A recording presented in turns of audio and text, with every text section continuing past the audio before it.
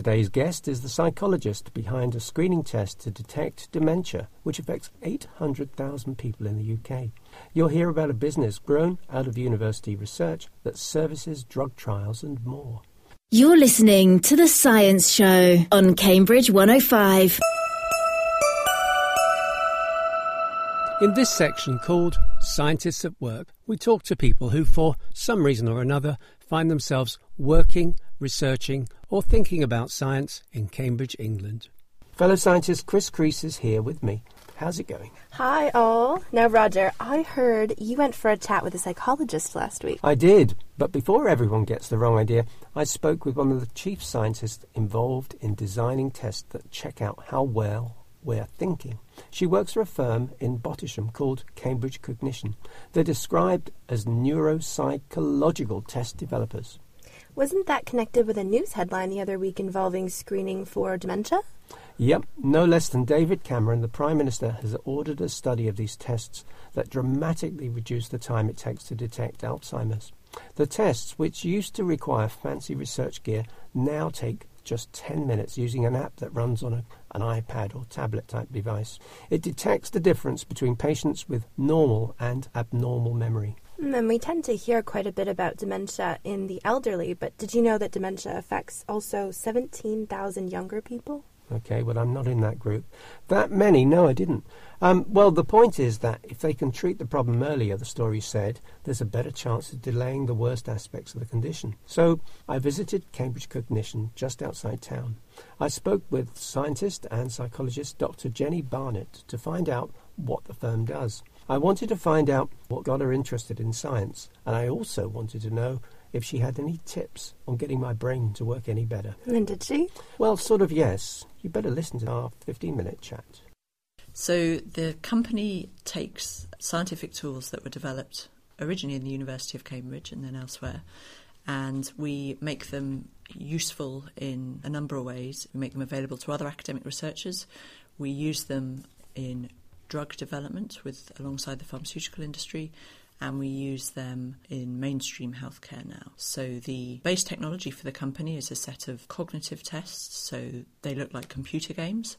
They were developed originally in the university to measure how different parts of the brain work, and they're used now in the pharmaceutical industry when they're developing drugs for diseases like Alzheimer's disease, so where the brain's going wrong and the drug company wants to measure whether their drug makes it better or indeed makes it worse.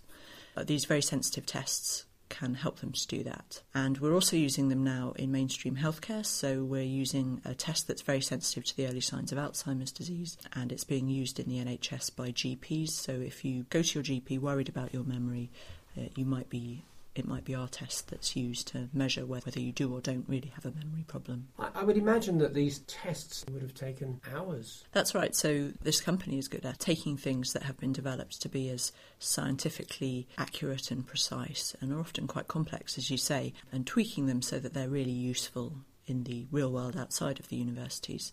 So when a psychologist develops a test, they want to make it as absolutely as accurate as possible. When a doctor uses a test, they want it to be accurate enough, but also to do that within a 10-minute appointment.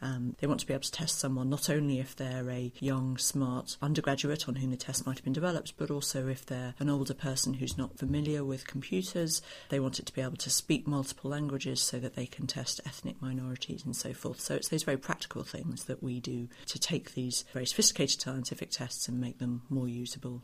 So they're very visual tests? They're visual tests. The tests were originally developed so that they could be used not only in humans but also in animals. Wow. And of course the advantage of that from our point of view, we only work with humans, is that they can be used in people that speak all sorts of different languages. So we can use the same test in a global pharmaceutical trial that's being run in 50 countries across the world, because the tests don't involve speaking, they involve patterns and objects and visual symbols. Am I understanding correct that you are designing the trial? We don't do the trial, that's right. So we work with the pharmaceutical companies if they want to measure the sort of thing that our tests can measure. In some companies, they have a lot of expertise. They know exactly what they're doing. In other companies, they maybe don't know anything about cognitive function at all. They might be developing a drug for something completely different, but they want to check that it doesn't have a bad effect on cognition.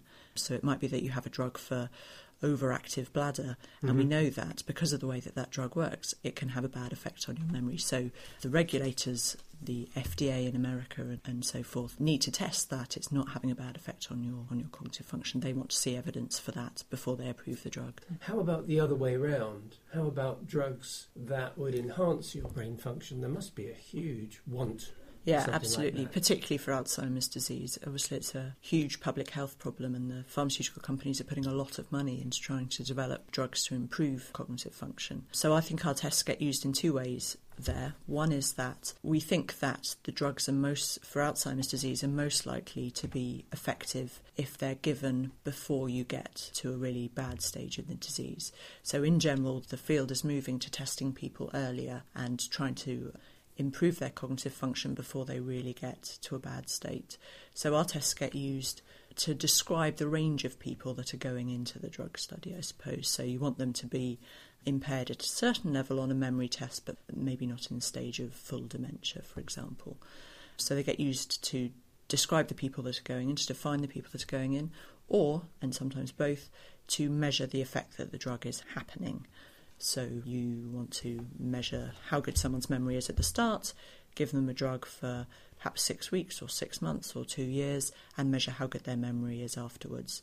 And what you typically see in something like Alzheimer's disease is that the people taking the placebo will get much worse over that time period, and you're hoping that the people taking the drug will either get better or won't get as bad. Now, I understand Alzheimer's is a big... Tell us, how big an issue is... I think that there are about 800,000 people in the UK with dementia at the moment, so it's massive. How about a stock trader on the stock exchange? Right. So he wants to improve his cognitive function, or she, yes. Or she, up and above the normal range. There are people that think that's possible. There are reports that some drugs that have been developed to help people with cognitive problems, like in ADHD, for example, are being abused by people, I suppose, because they think it improves their cognitive function. And of course, I've already abused caffeine several times today in order to improve my cognitive function. So there is a debate about whether that's a good thing or not, and whether if we had drugs that could improve cognitive function among healthy people that are already functioning at an optimal level, whether we should be allowed to do that or whether it would be like a doping situation in sport. I don't think we have drugs that are that good at the moment, but it's certainly something that we'd need to think about in the future. So you believe in caffeine, or you've tested it? Well, it's interesting. It's actually really difficult to demonstrate an effect of caffeine, even on our very sensitive cognitive tests. We know that it can slightly improve your reaction time, but it's nothing like the impact that you probably think it's having. I feel that I can't have any sensible conversation before I've had a cup of coffee in the morning, but it's actually very difficult to prove that. I sometimes wonder if caffeine has a big placebo effect on me. How about B vitamins? Because they've been very interesting as far as brain function are concerned. That's right, yeah. So there's a lot of interest in B vitamins and other supplements, fish oil, for example, ginkgo biloba, these kinds of things. And when you look in observational studies, people that take these supplements do seem to have better outcomes. They have less dementia, they have better brain health. The problem is that we think the people that take these are a self-selecting group that are already most worried about their health and being most proactive in all sorts of ways in trying to improve their cognitive function. So when you take those observations and apply them in a randomised control trial, unfortunately they don't seem to hold up. So if you randomly give people B vitamins or a placebo, it doesn't seem to have a big effect on their cognitive function. So we're hopeful that some of these supplements might have an effect, but as yet the data is not really very supportive. I think in people who have a deficiency of all kinds of vitamins and nutrients, remediating that deficiency probably has an effect on lots of aspects of health, including brain health. So if you are deficient in a particular vitamin, then taking some of that vitamin is probably good for your brain health. I think the bigger question is whether among people who aren't deficient, is there any point in taking these supplements? It's a huge industry, right? People are spending lots of money on these vitamins, and that's largely unsupported with respect to brain health and dementia. So really good marketing. Really good marketing. On the internet, you can find these websites where you do a kind of brain gym every day. Again, I think that could be an example of good marketing. So there's a Nintendo brain gym game, for example, that lots of people play, and it's made lots of money for Nintendo. There are some small studies that suggest that doing brain gym activities, being cognitively active, is good for your brain.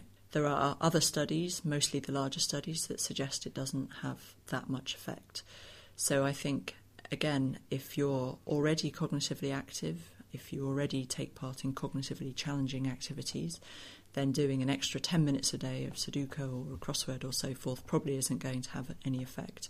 If you spent all day watching daytime television and never took part in cognitively active activities, then it might have some effect. But I don't think there's good evidence for it at the moment. What there is good evidence for is that being physically active is good for your brain. So I think you're better off spending your time doing some physical activity than you are doing brain gym exercises on the internet. You would surely endorse people using their brains. Yeah, absolutely. It's clearly not going to do any harm. And we know that over a lifetime this probably has an effect. So, for example, people that have higher levels of education and people that have been in more intellectually demanding professions, over a lifetime that lowers your risk for dementia. But what I'm not sure about is that in later life, say, doing a little bit of a brain gym activity is actually really going to have much effect. I think this is probably something that builds up over a whole lifetime. Okay, but you might feel better. You might feel better, you might be entertained. And These tests, in the old days, they must have been on push-button machines, but these days I imagine you're using touchscreen type things. That's right. So the one thing that's unique about our technology is that even 25 years ago when it was first developed, it was developed on a touchscreen computer. Oh. And 25 years ago, touchscreen computers were huge, expensive things. And of course now we all have them on our iPads and our smartphones. And that's really what's allowed us to take the tests into healthcare systems, is the availability of touchscreens.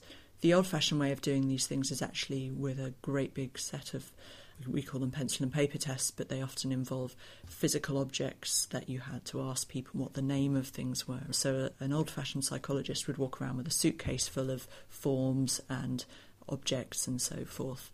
We're hoping that in the future you'd be able to walk around with all these tests loaded on your iPad or another small, cheap, portable device, and you'd be able to call up whichever test was appropriate for that patient at that time. Okay, that would be a doctor doing that. Yeah. Or it would be a Or a specialist. psychologist, yeah, that's right. I think that will be the future. Okay, so two general questions. Cambridge Cognition, what does it do? So Cambridge Cognition is a software company. We take software developed in scientific institutions and make it useful to scientists around the world, but also to doctors. And are you also working for drug companies? So we work with drug companies. They use our software in some of the clinical trials when they're developing new drugs that they think would either have a good effect on cognitive function and they want to measure that, or might have a bad effect on cognitive function and they want to be sure that that isn't the case. Okay. So we have three sets of clients. One is scientists that are doing all sorts of research and are interested in how the brain works. Yep. The second is pharmaceutical companies that are trying to measure whether their drug has an effect on how the brain works.